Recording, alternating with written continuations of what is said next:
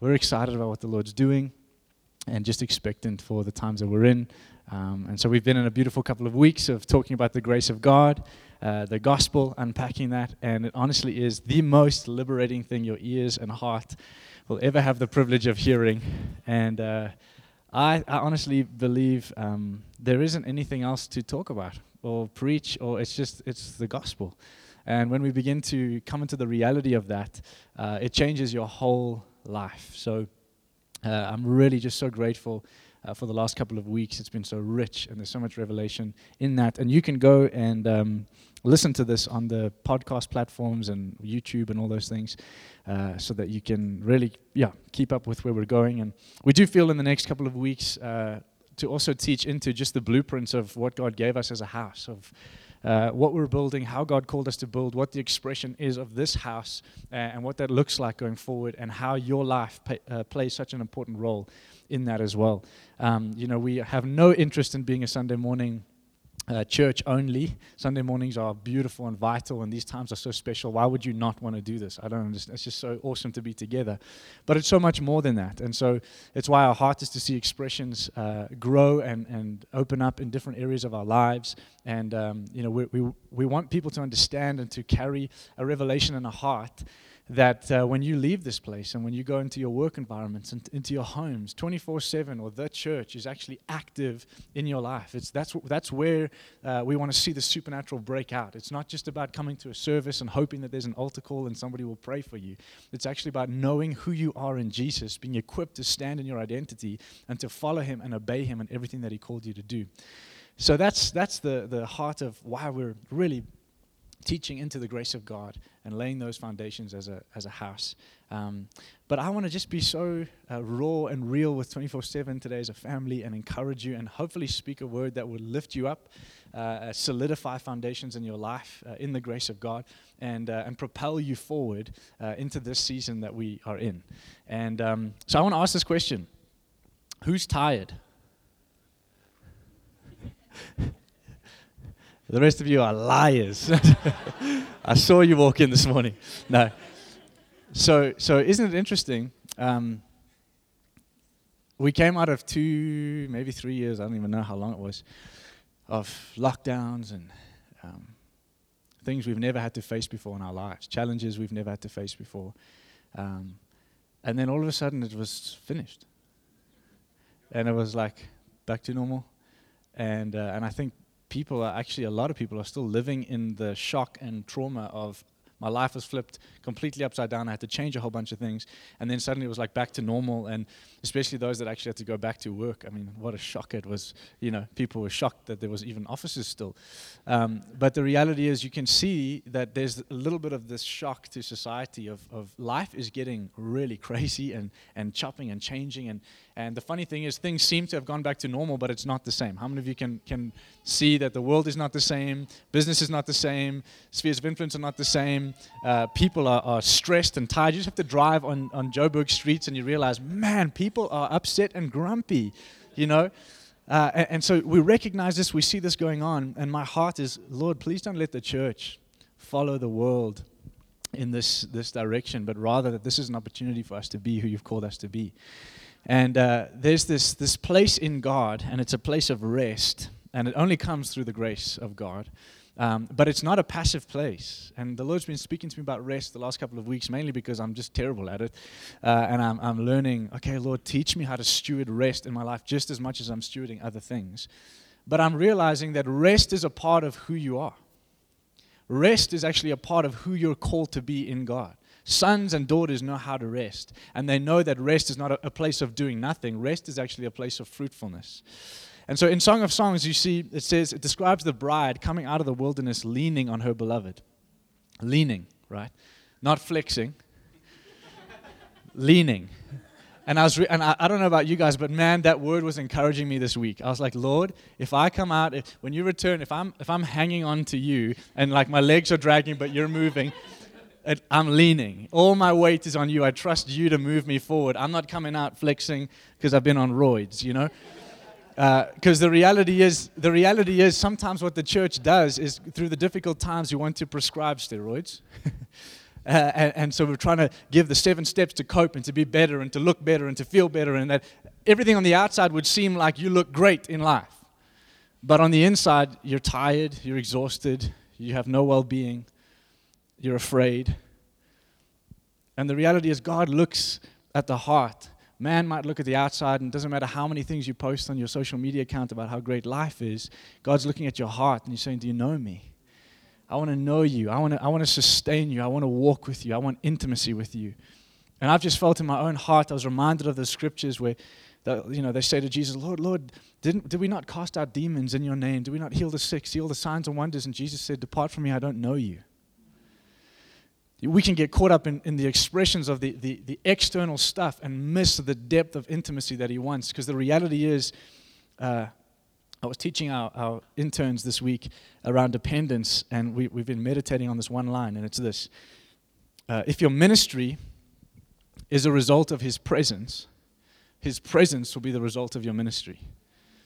Every single one of you actually are operating in ministry. You might be ministering nonsense, but you are ministering something because you carry something. You're wired that way. So you represent something, you shine something, you communicate something every day of your life. Sometimes people who are struggling with, depression or those things, they forget that you actually release that in the room. And so you're carrying these things all the time. It's why sometimes my heart is so for people, but I just know, man, it's just because we don't know who we are. Sometimes we come and we think we're disqualified, we think we're not doing something, but you are actually doing something. You're just releasing negativity. And it begins to perpetuate a cycle in our lives, and then there's this victim mentality, and all these things begin to happen. And so suddenly you see people chaotic all over the place, can't cope with life. And my heart is like, Lord, I don't want to see a church that's trying to cope. I want to see the church of Jesus Christ built on the solid rock that's the revelation of who He is, and beginning to rise and shine and be who He's called us to be in the midst of chaos.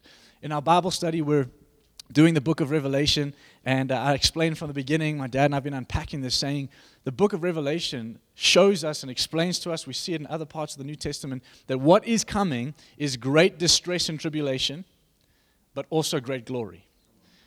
And the reality is we're not shocked. We cannot be a people that are thrown off by the world's chaos and the situations and circumstances. We have to be a people that know the world without Jesus is struggling, man. It's falling apart. The systems don't work. The wisdom of man doesn't actually build anything. It's all collapsing. And it says Babylon, which is a representation of the systems of this world, it's going to fall. So we know that, and our hope is not in the systems of this world. Our hope is not in events. Our hope is in the man, Jesus Christ. And if I don't have a relationship with Him, then I can get into the rut of trying to do ministry, do church, do spirituality, do all these things, but I don't actually know the man, and so there's never substance, there's never transformation, there's never change in my life, and I'm living a perpetual cycle of brokenness. And God's heart for us is He's saying, I love you too much to leave you in that place. Majority of the time, people are looking at the church and seeing the same or worse problems than what they're actually going through. Only this group of people act spiritual about it. And God's heart is like, don't make your brokenness spiritual. Are you with me? It's like, don't stay in a place of brokenness when Jesus paid this price. I'm saying this because I feel the heart of God for His church. It's like, would He go through what He went through only for us to cope? Would He go through what He went through only for us to scrape through week to week? I was chatting to some of the guys this week, and we kept saying, it's funny, ask anyone in Joburg, how you doing? And it starts like this: busy, but good. Or busy, but oh man, it's been hectic. Or ask anyone. Isn't that interesting?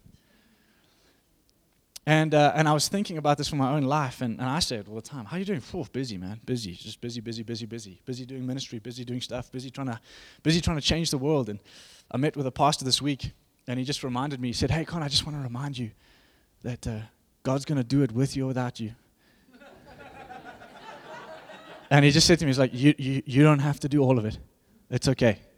Like, you could stop today, and God would still fulfill the Great Commission. He'd still raise up His church. He'd still prepare His bride. You get to do this. And here's the thing. I want to just say to you, you don't even need to slow down. Stop. Because this is what we do. Is like, life has got so busy, I just really need to slow down. But the problem is you're still doing the same things, just a little bit slower and more ineffective. It's like, no, don't slow down. Stop.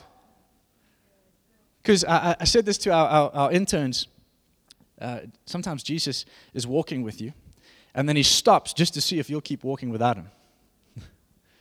And I know in the last season, there's been times where suddenly you're like going in life and you're going, whoa, it's like I put my head up somewhere and Oaks just started smashing me around. And you're like, what the heck is going on? Jesus, where are you? I thought we were. And then you turn and he's back there and he's like, hey. And then you realize, oh, let me come back here. Sorry, Lord. Actually, your timing. He goes, yeah, hold my hand. Okay, look at me. Let's talk. And maybe the pace is a little slower than you thought because maybe he's not in as much of a hurry as we thought. Are you with me? And so I want to encourage you, like he's so after your heart. He wants your heart more than anything else. The whole point of the grace of God is your heart. I don't know if you understand this, but we need to get a fresh revelation of the fact that if he didn't do what he did, your point or reason for existence was nothing. There was no hope for mankind. There was no hope for us. There was no point in life. It's like, forget your assignment, what you think you're called to do, your gift or whatever. Just come back to the simple thing of you are nothing if he didn't do what he did. You have nothing. And so it's like, well, you come to a place of gratitude, and suddenly gratitude begins to propel you into a place of faith. And when you're thankful, like, Lord, thank you for what you've done for me. Thank you for where you've positioned me, that I'm in you, that no matter what, I'm found in you, that I can lean on you, that I can rest in you. And from that place, as I'm thankful, gratitude is me thanking him for what he's done, and it's propelling me into faith with expectation for what he's also going to do in my life. So I always say this to our team, how do you know you're in faith? Well, what are you thankful for? Because gratitude is it's like one of the fruits or the evidence of what you're believing God for. Thank you, God. So even, this is why I say, how do you position yourself in his righteousness, which we've been talking about the last couple of weeks? Well, you don't do it by trying to impress him or get to a place of being righteous. You thank him for what he's given you. Does that make sense? So I want to just read a verse, and we'll follow Holy Spirit as we go here. But Colossians chapter 1, the interns are going to get this for a 7th time. We've been sitting in Colossians, and Colossians chapter 1, verse 9. I'm going to read it out of the ESV, and then I'm going to read it out of the Passion, and I'm going to show you something really beautiful. It says this, and so from the day we heard, we have not ceased to pray for you, asking that you may be filled with the knowledge of his will in all spiritual wisdom and understanding. Pause there for a second. So Paul's writing to Colossians, and I want you to just understand this very quickly. Colossians was not planted by Paul. Actually, it was one of his spiritual sons. How do you say his name? It's somewhere here. Where is it? Verse 7. There it is. Yeah, Epaphras. So Epaphras was one of Paul's spiritual sons, and he's the one who actually started the church. And Epaphras, if you study history, he actually was communicating back and forth with Paul, because in the church of in Colossae, there was this thing coming in, again, with Judaism, and you need to be circumcised to be saved. And yes, Jesus died, and that's all great, but you also need to follow Jewish law. And so there was this real confusion around, what does God actually think about us? That's essentially this struggle. What does God actually think about us?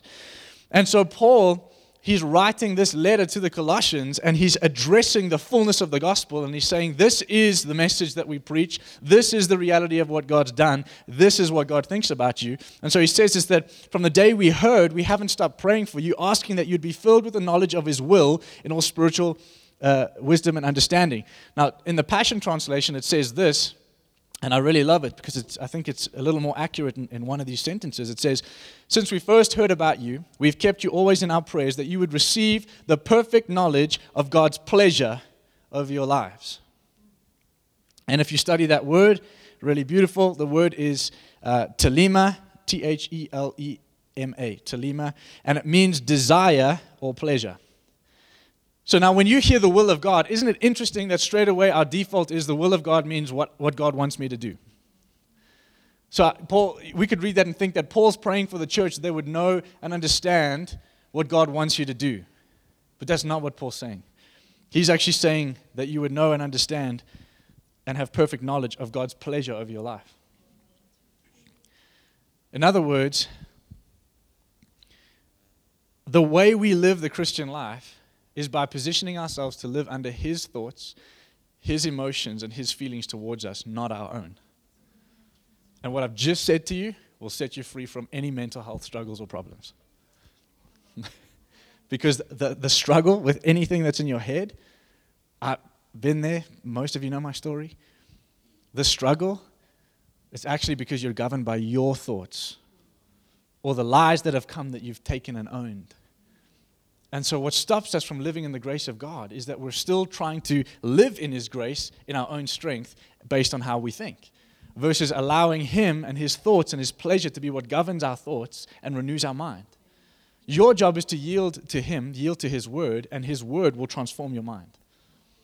Does that make sense? Because sometimes we've been taught, like, you need to renew your mind, and then we think, how do we do that? So then, you get the little elastic band, and you're like, quoting scriptures all day and hurting yourself and ripping eyebrow hairs out because you're like trying to change my thinking.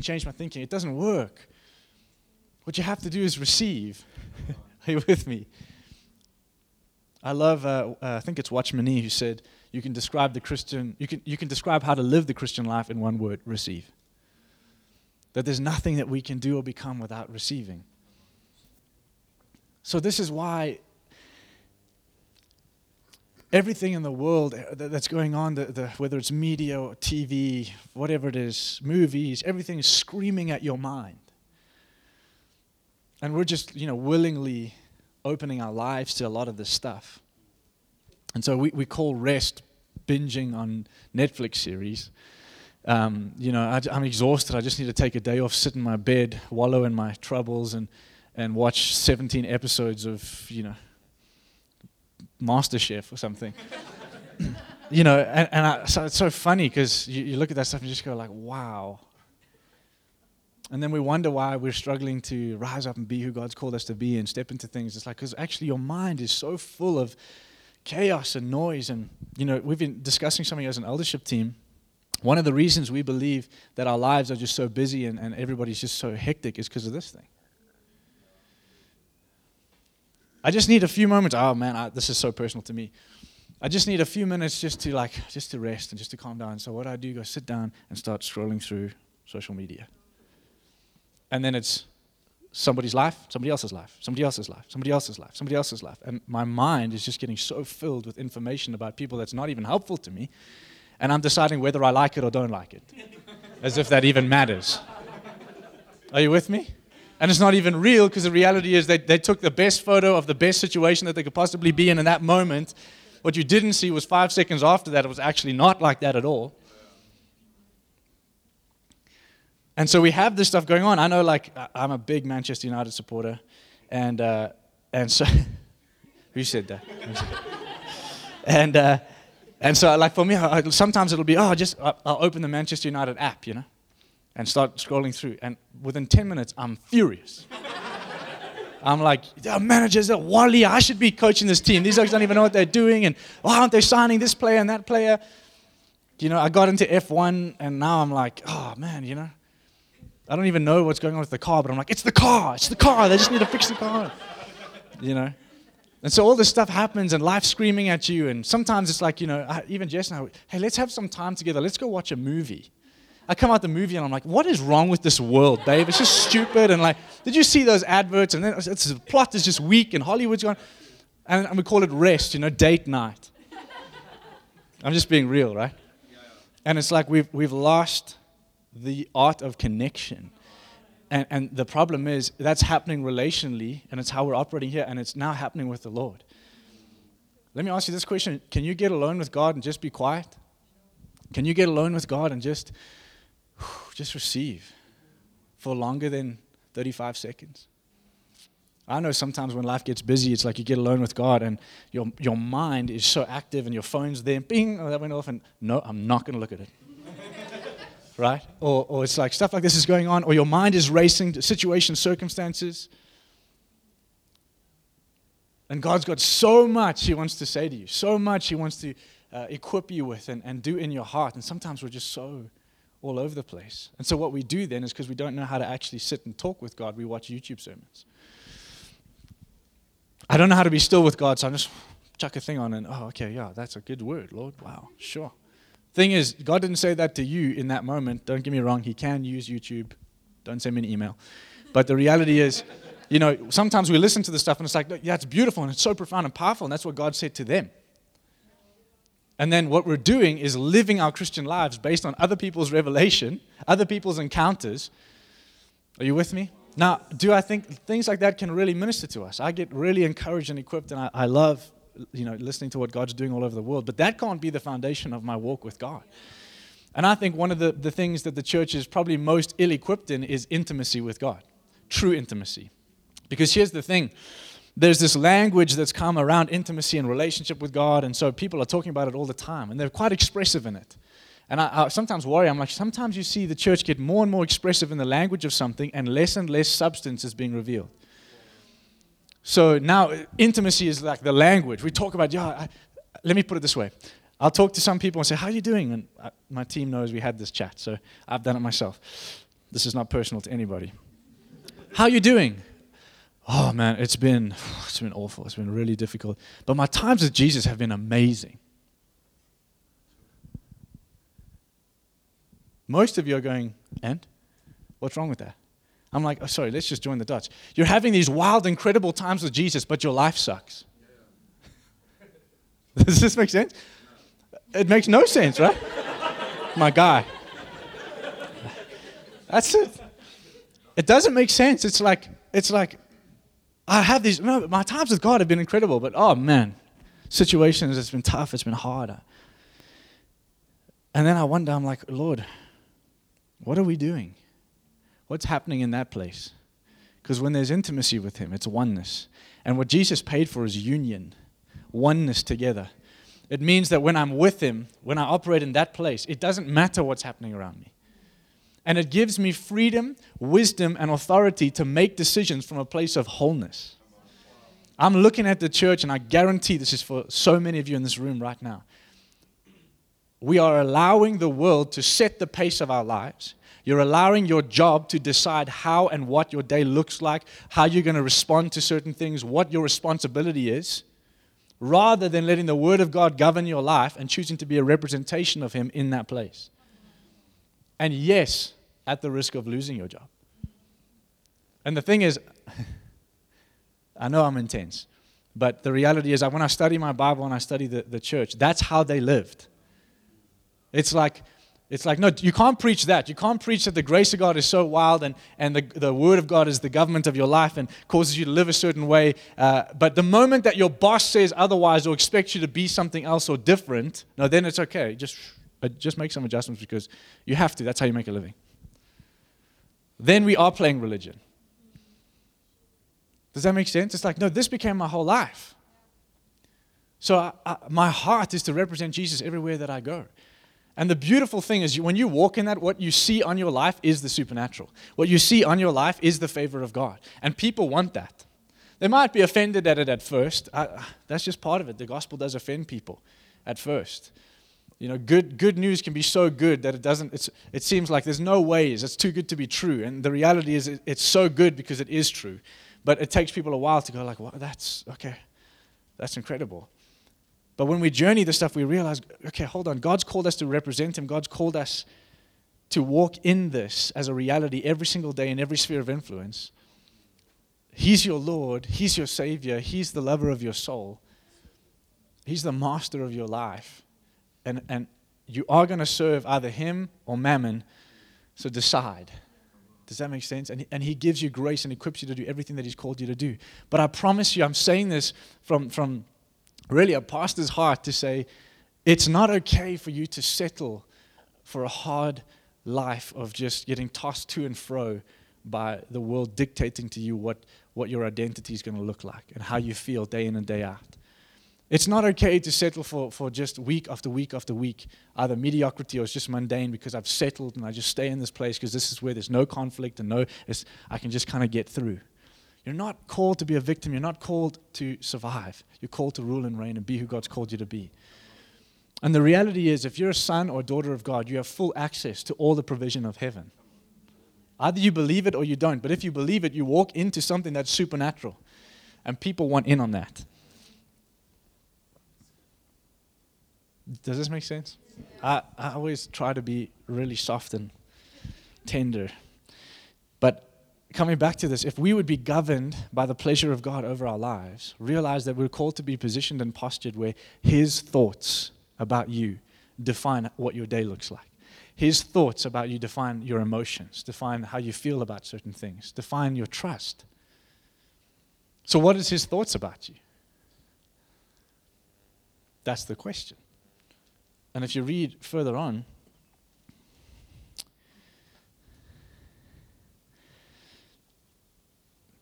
verse 21 and 22, I'm going to read it out of the Passion. It says, even though you were once distant from him, living in the shadows of your evil thoughts and actions, he reconnected you back to himself. Even when you were still stuck, distant, stuck in your sin, struggles, brokenness, hardships, in that he reconnected you to himself. You didn't do anything. You didn't have to prove anything. In fact, in that moment, you probably weren't even fully convinced.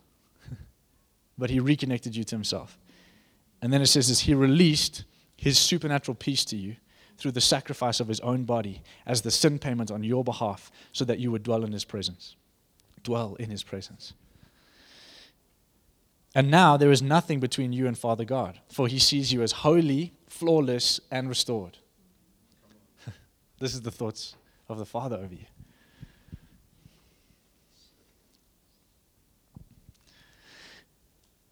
So the Christian life flows from me coming into agreement and believing that the Lord looks at me and says, you're holy. You're righteous. You're pure. And then when I walk in faith and say, thank you for that, guess what becomes real in my life? Righteousness, purity, joy. It's like it's otherworldly. It doesn't make sense. It's not of this realm. Why are you so happy? I received it. And it's a good thing because it's a joy that's measured by him. It's not measured by my circumstance and situation. And why this is real to me is, we're preparing now for the Middle East again. And when I think about our friends there, they don't have earthly reasons to be stoked. When you sit with some of the families and it's like you were kidnapped by ISIS, you were tortured for 3 days, your family was shot at. You can't work anymore because your back is still, kind of broken, and they broke your back and your neck in 4 places, and your cousin was taken into sex trafficking, and you never saw her again, and this kind of stuff. And then they're sitting there, and they've got these beaming faces, and there's something in their eyes, and you go, "What is that?" And what's beautiful is one of the ladies who leads worship out on the streets in a Muslim nation that's really intimidating and scary. They asked her, why do you do that? Why do you risk your life to go stand on the street with a guitar and just sing and worship? And this was her response. It's just joy. And I think most of us in the West would go, you didn't answer my question. But she said, it's just joy. It's a joy to give him my life. I'm happy. I've lost everything. I'm happy. Because in losing everything of this world, I've gained everything in him. You've heard me speak on this before. It's the blessedness of forsaking all else but gaining him. It's when we live in that place we can truly love. It's when we live in that place we can truly love our wives, love our families, love our neighbors, love people, love the nations. It's a love that's not your own. It's supernatural. And it's the grace of God that does that in your heart because you received it. It's only by grace that you can receive the things of heaven, the things of his heart. And when you do, you're literally equipped in the nature of Christ to do what he's called us to do as the people of God. And so my heart is like, Lord, make 24/7 a people so rooted and grounded in what you say about us, that you define our identity, that we're built and established on the revelation of Jesus, that I know that today and tomorrow and the next day and until he comes, every day, the measure of my life is him. There's not a single moment of the day that he's looking at me and measuring me by what I did or didn't do. And because of that, I'm free to partner with him in the supernatural and see the kingdom of heaven established on the earth based on his works and his merits. The good works of righteousness that come from my life are from him. Does that make sense? It's not me trying to prove anything. It's not me trying to achieve anything. I'm walking in the goodness of God. I'm seeing the righteousness of God displayed in my life. Does that make sense?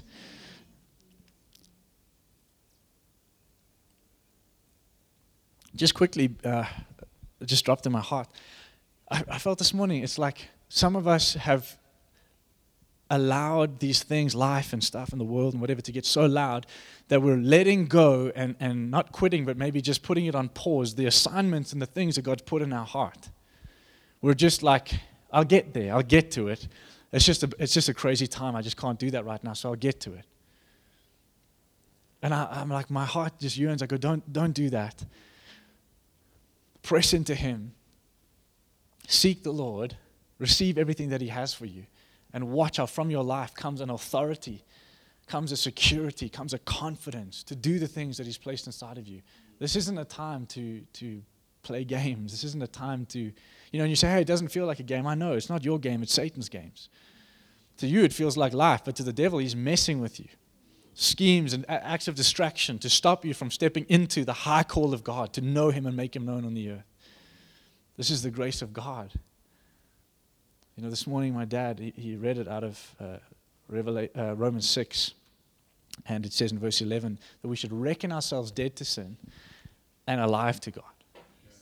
So yes, we've been talking about sin and hitting sin, that God's not measuring you by your sin. You're forgiven. You're covered in the blood of Jesus. But He says, reckon yourself dead to it. In other words, stop looking at it. Stop giving it so much attention. You're dead to it. But now live alive to God. In other words, live towards Him. Every aspect of your life is unto Him, towards Him, for Him, in Him, through Him.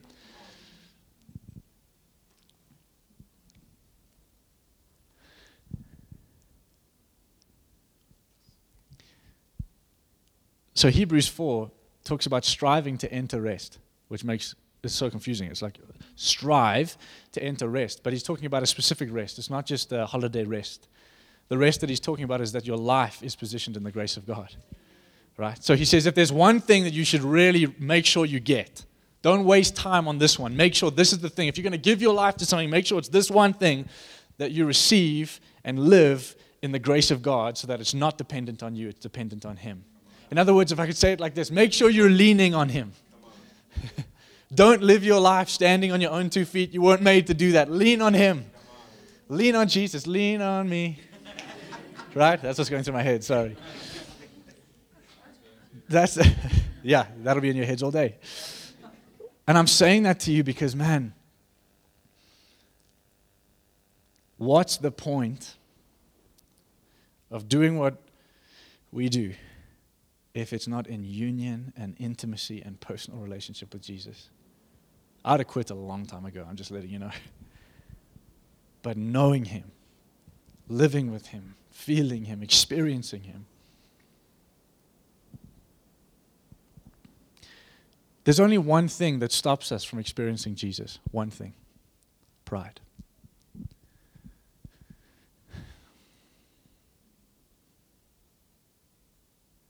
So many people have spoken to me and said, man, I'm trying to. I want to experience God.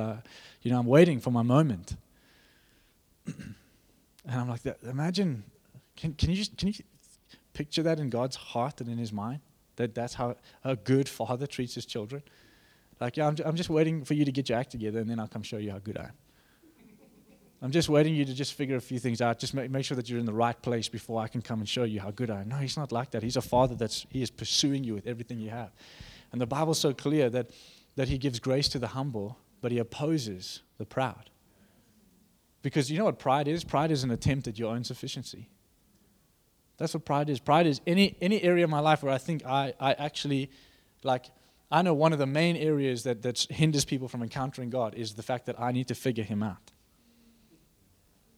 Explain that to me. If you can answer the list of 5 questions that I have about God, then I'll believe. Well, you just shut the door in His face, because what you said was God was bound to your 5 questions. Like your tiny, puny little pip of a brain has 5 questions for the God who created the whole universe. And you're obsessed with the answers to your 5 questions, but you're missing the answer to life. There are still things to this day that I have no idea, right?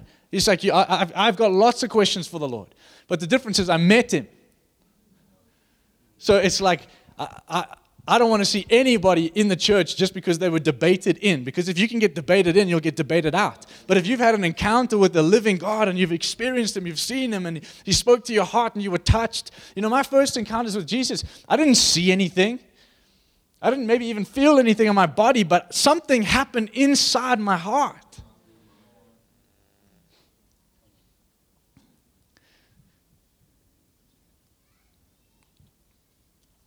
In Romans 8, it's interesting that we've been talking about law and grace and these things, and we read, and it talks about how the law actually produces sin in us, which is a pretty intense thing. It's like, obviously God doesn't want you to live under something that produces sin in you. You wouldn't know about sin if it wasn't for the law.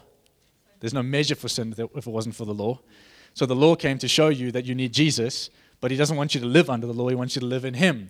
Jesus came so that you didn't have to live under the law, that you can live in the nature of Jesus and be who he's called you to be with his supernatural strength and power. That's called Christianity, right? And Romans 8 says this: there is therefore now no condemnation for those who are in Christ Jesus. Now this comes off the back of the end of Romans 7, where Romans 7:21 says, Paul's writing, he's talking about people who are living in between grace and law, still living under the law in a lot of ways. It says, so I find it to be a law that when I want to do right, evil lies close at hand. For I delight in the law of God in my inner being, but I see in my members another law waging war against the law of my mind and making me captive to the law of sin that dwells in my members. And he says, wretched man that I am, who will deliver me from this body of death? He's explaining. It's like, man, I really want to love God. I really want to be who he's called me to be and walk in those things, but I'm seeing like that's the desire in my heart, but then my body and my desires and my flesh does all these other things. And come on, we're looking at a whole generation right now on the earth that gave up on God because of this reality that we're so tired of just never being good enough. I'd rather just make sin okay, forget all of that stuff, and just go after the nonsense and all the junk in my life and just say that's normal. That's normal. Normal people do this stuff. Because I'm so tired of being stuck between the two. But Paul's saying, this is a reality of those who live under the law. You never feel like you get there. And he goes, wretched man that I am, who will save me? And then the next line, thanks be to God through Jesus Christ our Lord. And then he jumps to chapter 8, and his first introduction to how we live free from the law is this: there is no condemnation for those who are in Christ Jesus. There's the key. You haven't even done anything yet. You didn't get it right. You didn't figure it out. He just goes, not guilty. That's the verdict over your life. Not guilty. Dead to sin. It's not the measure of your life anymore. Not guilty. But Lord, what about this and this? And yesterday I did this. And what about, Lord, even this morning, not guilty.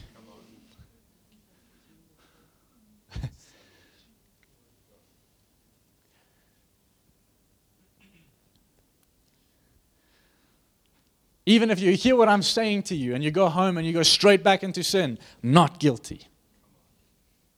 And you go, oh, no ways. Yep. Read your Bible. There's no condemnation, not guilty. Then he says this. You just carry on reading.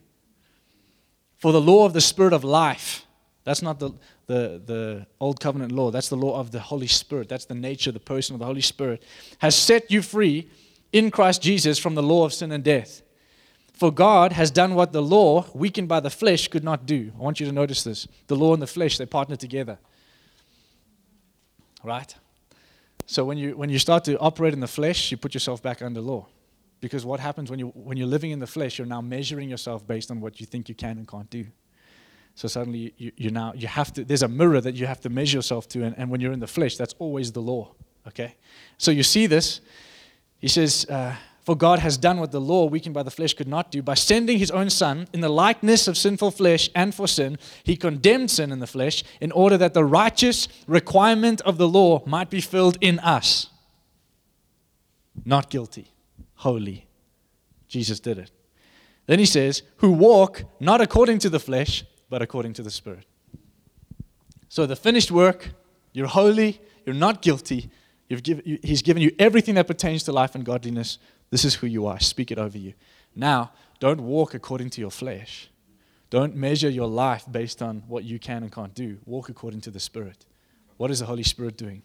What is he saying? What's his thoughts? What's his emotions? What can he do? Now the impossible becomes my playground. Now I can walk into the most difficult, scary, crazy situations where bosses are freaking out, guys are swearing at each other, and we walk in with a smile on our face. And we're ready to represent Jesus. Why? Because it's not based on me, it's based on him. And then it says this: for those who live according to the flesh set their minds on the things of the flesh, but those who live according to the Spirit set their minds on the things of the Spirit. For to set the mind on the flesh is death, but to set the mind on the Spirit is life and peace. For the mind that is set on the flesh is hostile to God. Oh, you don't want to be hostile to God. And it says, for it does not submit to God's law. Interesting. The very thing that we often do when we're in the flesh, thinking in the flesh, is trying to do better, get it right, fix your life, measured by the law. And he's saying, actually, that place is hostile to God and it can't submit to the ways of God. It's impossible. You weren't designed that way. You were designed to live by faith in him. So why am I saying this morning? My encouragement is that there's a place of rest. There's a place of wholeness. There's a place of purpose when we live in the grace of God. And it's when we see a consistency in our lives that's based on his grace and not based on how you feel that day. See, I think what happens in the church is that we don't know how to handle bad days. Because you don't have to have them, by the way. They're a choice. You can take that one home today. That's a good one. You don't have to have bad days. It's a choice. But the reality is, in your own strength, it's going to be pretty tough to choose right. It's a good thing God doesn't want you to live that way. But he's saying you can receive my grace. You can receive the things of his nature, the things of his heart, that will keep you steadfast in the midst of a crazy day. And that's for me where gratitude and thankfulness becomes that tool. I remember I used to hate it when I would see pastors preach on thankfulness, And I was like, you spent the whole week prepping on thankfulness. Like, come on, give me something meaty, Until I realized, hold on a second, that thing's a weapon. Gratitude's a weapon. Learning how to be thankful is a weapon. It's like when things around you are going south, you need to get real loud about what you're thankful for, because it starts to lift your soul up.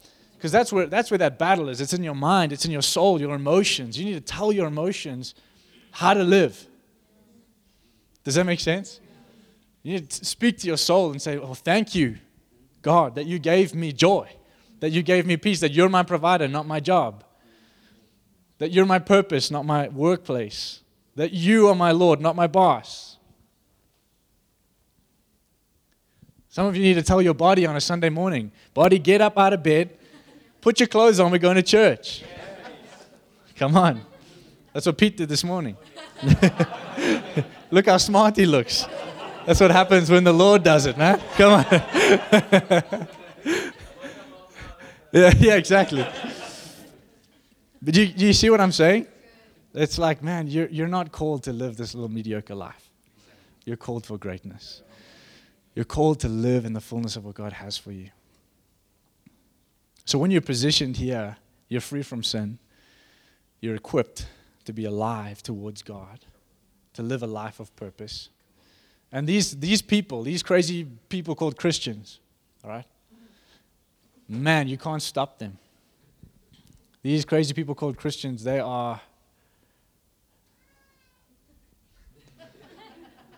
come at you from different places. But honestly, why I'm saying that is because my heart gets excited at what Jesus is doing in his church. He's equipping us to live supernatural, miraculous lives. If it's not supernatural, stop. Like that's what's in my heart. It's like the Christianity is supernatural. The gospel is supernatural. Your relationship with God, you're talking to God. Like that's just wild. That's supernatural in itself. The interesting thing about this phone, I'm nearly done, I promise. Interesting thing about this phone is that you have this desire in your heart to communicate with someone you can't see.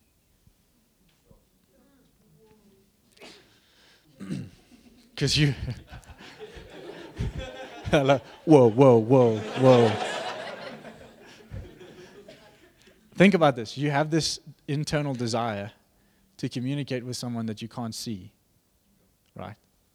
Because otherwise you'd think it's a pretty stupid concept. Well, if that wasn't in you, you would think, why would I need to use this if I could just go and drive there and chat to them? No, there was something in us that was drawn to this concept of communicating to someone when we can't see them, right? And it's interesting that you were made that way. You were made to live in the spiritual realm where it might not be with your physical eyes, but you know that you're connected to that person. Right? And it's so interesting to me when you think about this, how the enemy has this strategy to put this little thing in your palm where you can talk to anybody and everybody, your friends and even strangers who you don't even know. And he's used this little tool as a weapon to replace or to corrupt the desire to communicate with the Lord.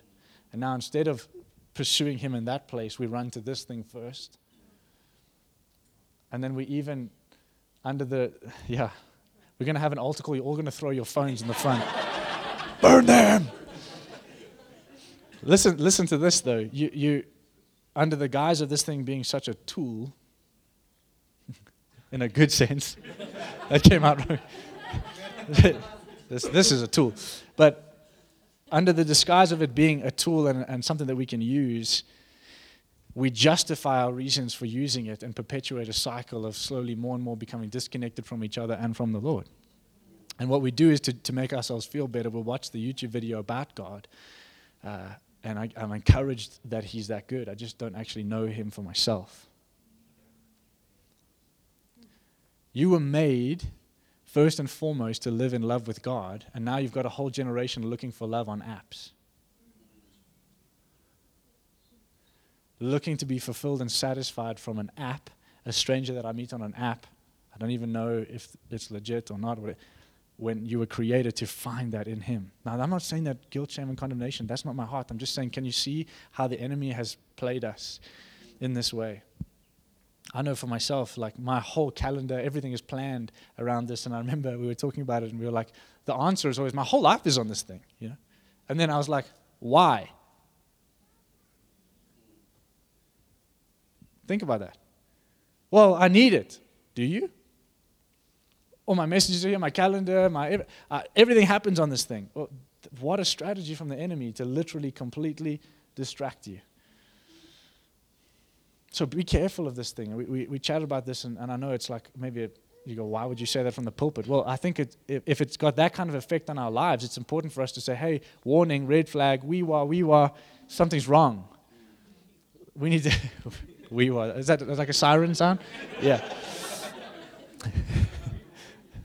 Maybe in like Noddy, you know, in this little bit. Postman Pat, that's it, yeah. Anyway, what I'm saying is, think about that for a second. You're created for him. You're created to be free. You're created to be free. You're not created to be bound. You're not created for addictions. You're not created for struggles. You're created for him. And so I think it's time for us to start looking at our lives and stepping into the grace of God and making some decisions from a place of wholeness to steward our lives well so that we can be the people God's called us to be. So that you're not disqualifying yourself from the assignments that God's put in your heart, because there's a way that seems right to a man, but its end is destruction. That's what it says in Proverbs. Think about that. There's a way that seems right to a man. It's the wisdom of man, and its end is destruction. You're not called to live there.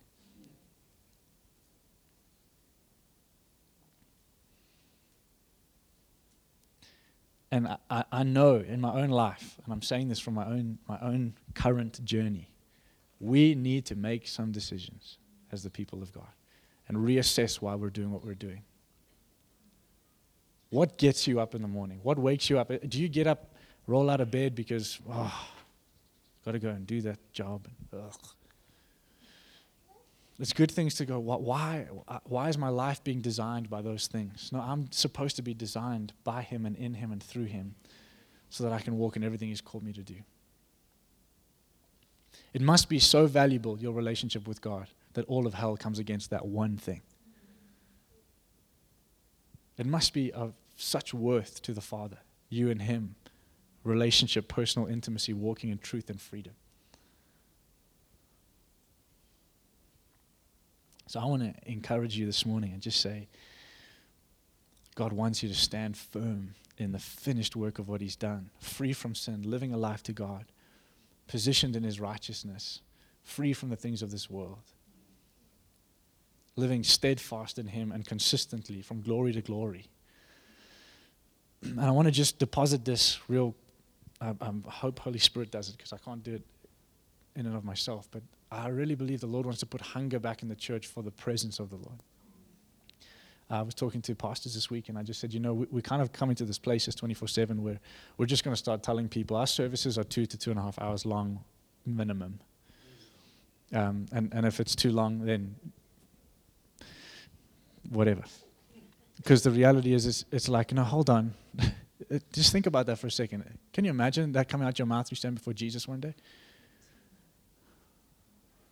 Like, do you see what I'm saying? It's either real or it's a facade. If it's real, then these are not the things we're arguing about or worried about. We want the presence of the Lord. So as 24/7, we were talking about this and just saying, man, we want His presence. What does that mean? It means I want the evidence of God upon us as the people in our individual lives, but even when we get together. And when you look at when God moves on the earth, it really stirs my heart. I was on Friday night, we had the young adults time, was so powerful, man, just what the Lord was doing. And we just shared a few stories of movements of God on the earth, how people, thousands, would gather just because God was there.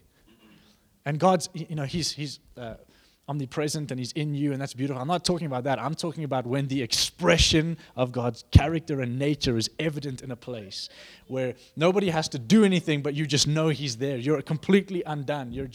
Everything is for that one thing. I just want to be with Him. And so we see that when the church aligns with God in His grace, He begins to move on the earth, and people flock to that. And I was just saying there were stories in the Moravian movement in the 1700s. An 11-year-old girl gets so touched and filled with the Holy Spirit that she writes songs that literally shaped the movement. These songs describing Jesus, describing the pierced lamb. 11 years old. What 11-year-old is going to write songs about a pierced, slaughtered lamb?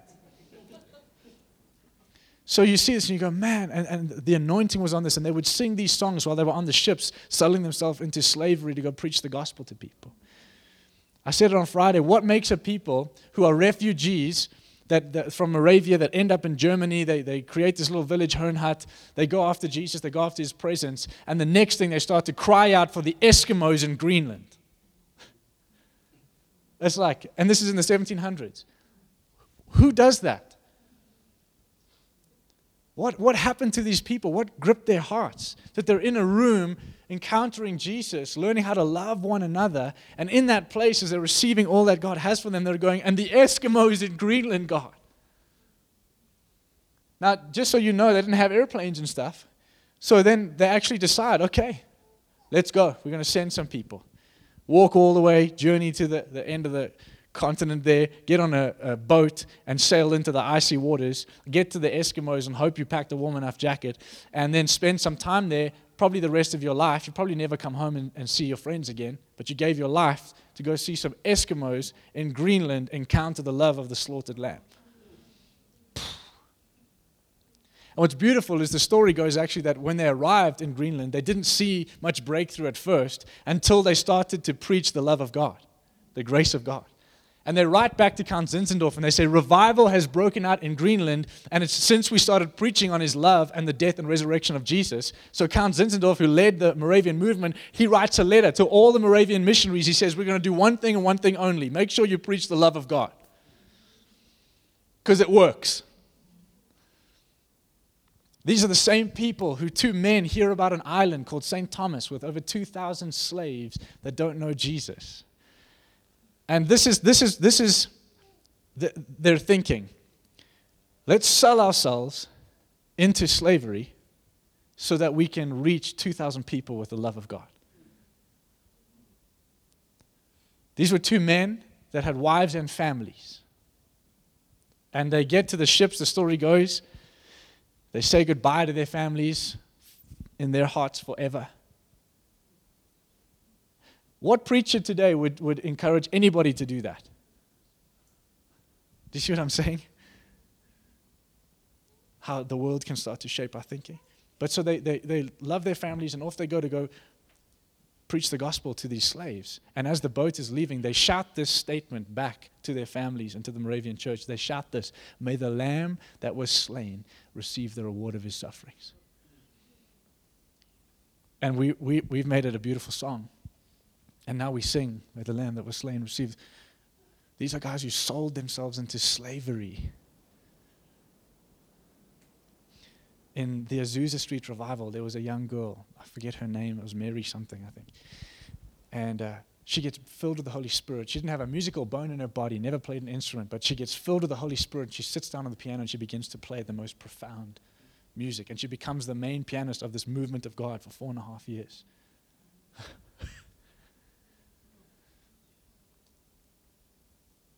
You know, there are stories that come out of the Azusa revival. People that literally had their limbs amputated. And they would come in, and during the worship, as they were loving the Lord, it would begin to grow.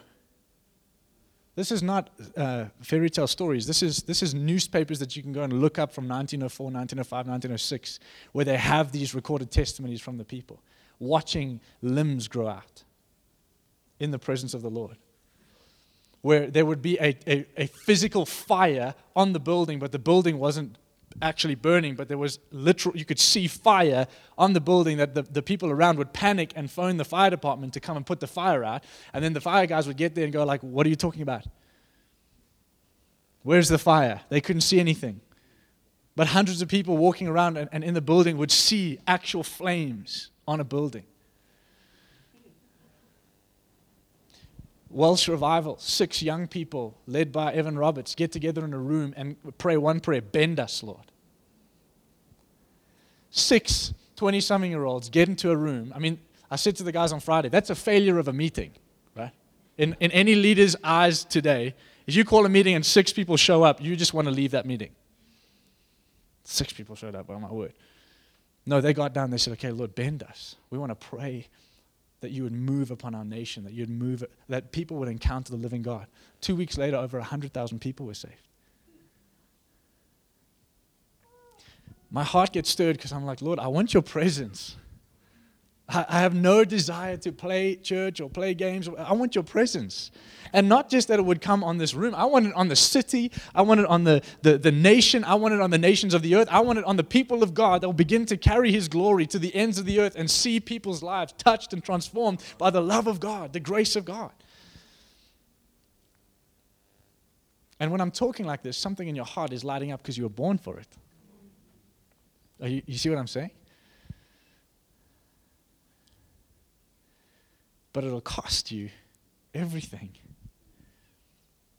And so many people hear the message of the gospel, and salvation is free, but living in the kingdom will cost you everything. And most people will receive salvation, but when it comes to paying the price to live in the kingdom, that's where it gets a little, because I'm still holding on to the world. I'm still in love with the world. I still like what the world can give me.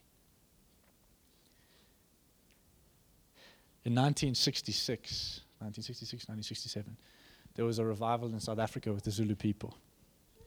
Not many people actually know about this, but there was a German man who came from Germany, and his heart, as he came here, with one desire to encourage the missionaries. If you know what was going on in 1966 in South Africa, it was a pretty hectic time. And so he came here, and the first thing that God dealt with in his heart was racism. And he didn't think he was, but he got you, and suddenly he was like, "Oh my word, Lord, you're actually dealing with this in my heart." And he got set free, liberated by the grace of God, and so he started to go and just serve them and love people. The next thing, he's hosting these meetings in this little town, and a young Zulu woman comes up in the middle of the meeting. She goes, "Can I pray?" And he says, "Absolutely." And so she begins to pray, and the Holy Spirit falls on this woman and hits the room. And there was a period of like 7-8 months where hundreds and hundreds of Zulu people in the area started getting saved and encountering Jesus. That's our country. Right here in Johannesburg, in Germiston, right? John G. Lake was here in the early 1900s, contending for our city. Going to people's homes that had cancer, praying for them, and the cancerous growths fell out of their body onto the floor. There's a story, there was a lady, she had a cancerous growth in her head somewhere and in her stomach. And so he goes to her, he prays for the one in her head, and the thing, I can't describe this to you, I didn't see it, but the way it's recorded is that it literally came out of her, fell on the ground, and he bagged it and brought it to church that week. Yeah, spoils of war, yeah. I mean, can you imagine? Here's this disgusting looking tumor thing or growth thing that came out of so-and-so's head. And then a young 18-year-old man gets saved that Sunday at church. So guess what John G. Lake does? He sends him that week to go pray for the lady's growth in her stomach, and he comes back the next weekend with another baggie.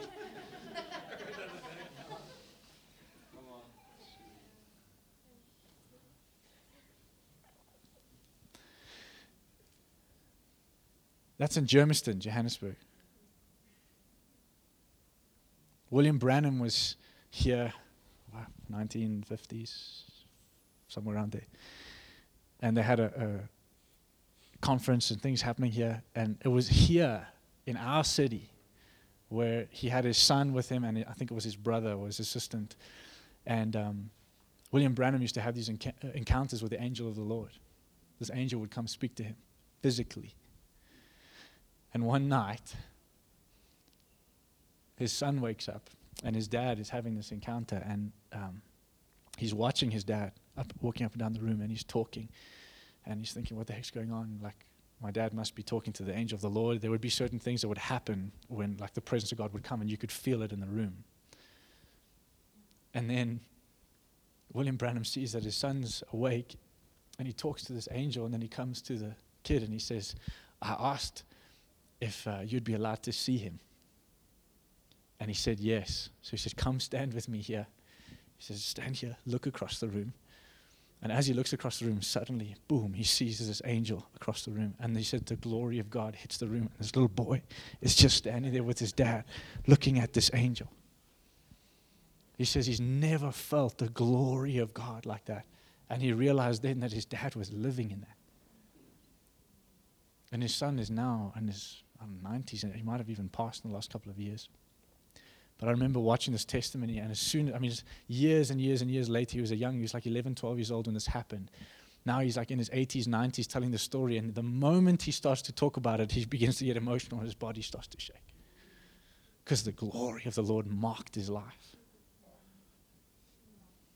William Branham has this encounter in a cave. He gets to a place with his wife in America, and he's so frustrated, and he just wants to see the power and presence of God. And so this is what he says. He says, babe, I'm going into the woods, and I'm not coming back until I've met God.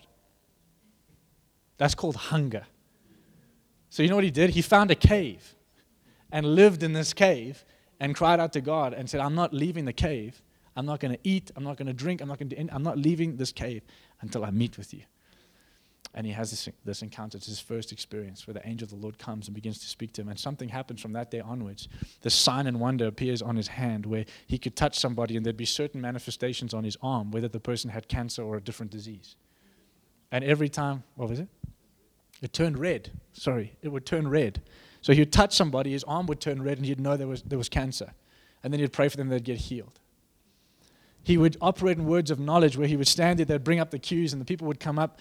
And words of knowledge, not just like what we see today. God, there's so much more. It wasn't just like, I see that there's an anointing in your life or this or that. It wasn't that. It was like 2 weeks ago you were sitting on your bed. You looked out your window and a blue car drove past. It was 12:41 p.m. And at that time you had this thought about your friend who lived in this city. And you phoned them after that. And then they said to you that they had a dream. And in the dream, this was the description of the dream. This is the kind of words of knowledge where you're sitting there and you're like, because he knew God. These are men and women of God who would get up on the stage to minister and would just stop. William Branham would get up and he wouldn't do anything until he felt the presence of God on him. He'd wait for it. There were times where everyone would sit there and just be quiet in the room. 20 minutes, 30 minutes sometimes would go by. People just sitting there waiting. And then people would say, what is he doing? And his son and his team would say, he's waiting for the presence of the Lord.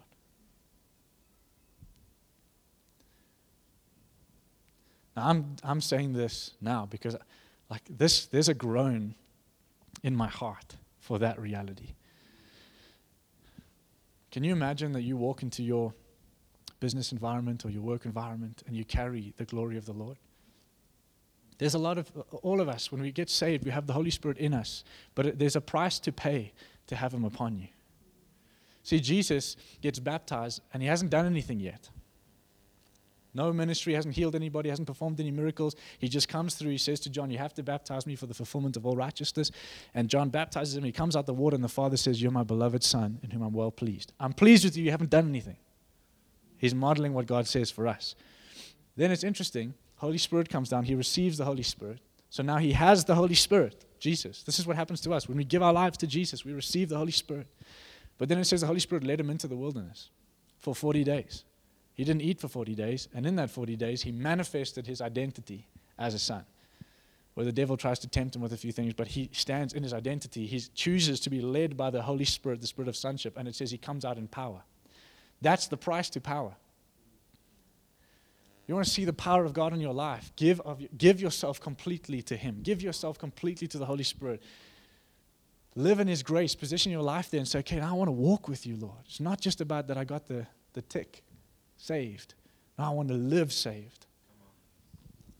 So can you imagine what would happen if we gave ourselves to the presence of the Lord in this way? I don't think, can you imagine what would happen to Joburg if the presence of God was expressed like this? And I'm not saying this as a pressured thing. We don't have to manufacture anything. We're not trying to copy anything of the old, but my heart is like, Lord, I'm hungry for your presence. I want to come to times like this and have an expectation that His presence is upon us, that His glory is here, that we're encountering Him, that the supernatural is breaking out. Does that make sense? I just want to get hungry again for Him. And I believe that for so many of you today, even just this hunger that's stirring in your heart, just get excited about encountering Him. That now when you're having time with Him and spending time with Him, just have a hunger and expectation to receive. That He would do something in your heart. Okay. Do you want to stand with me?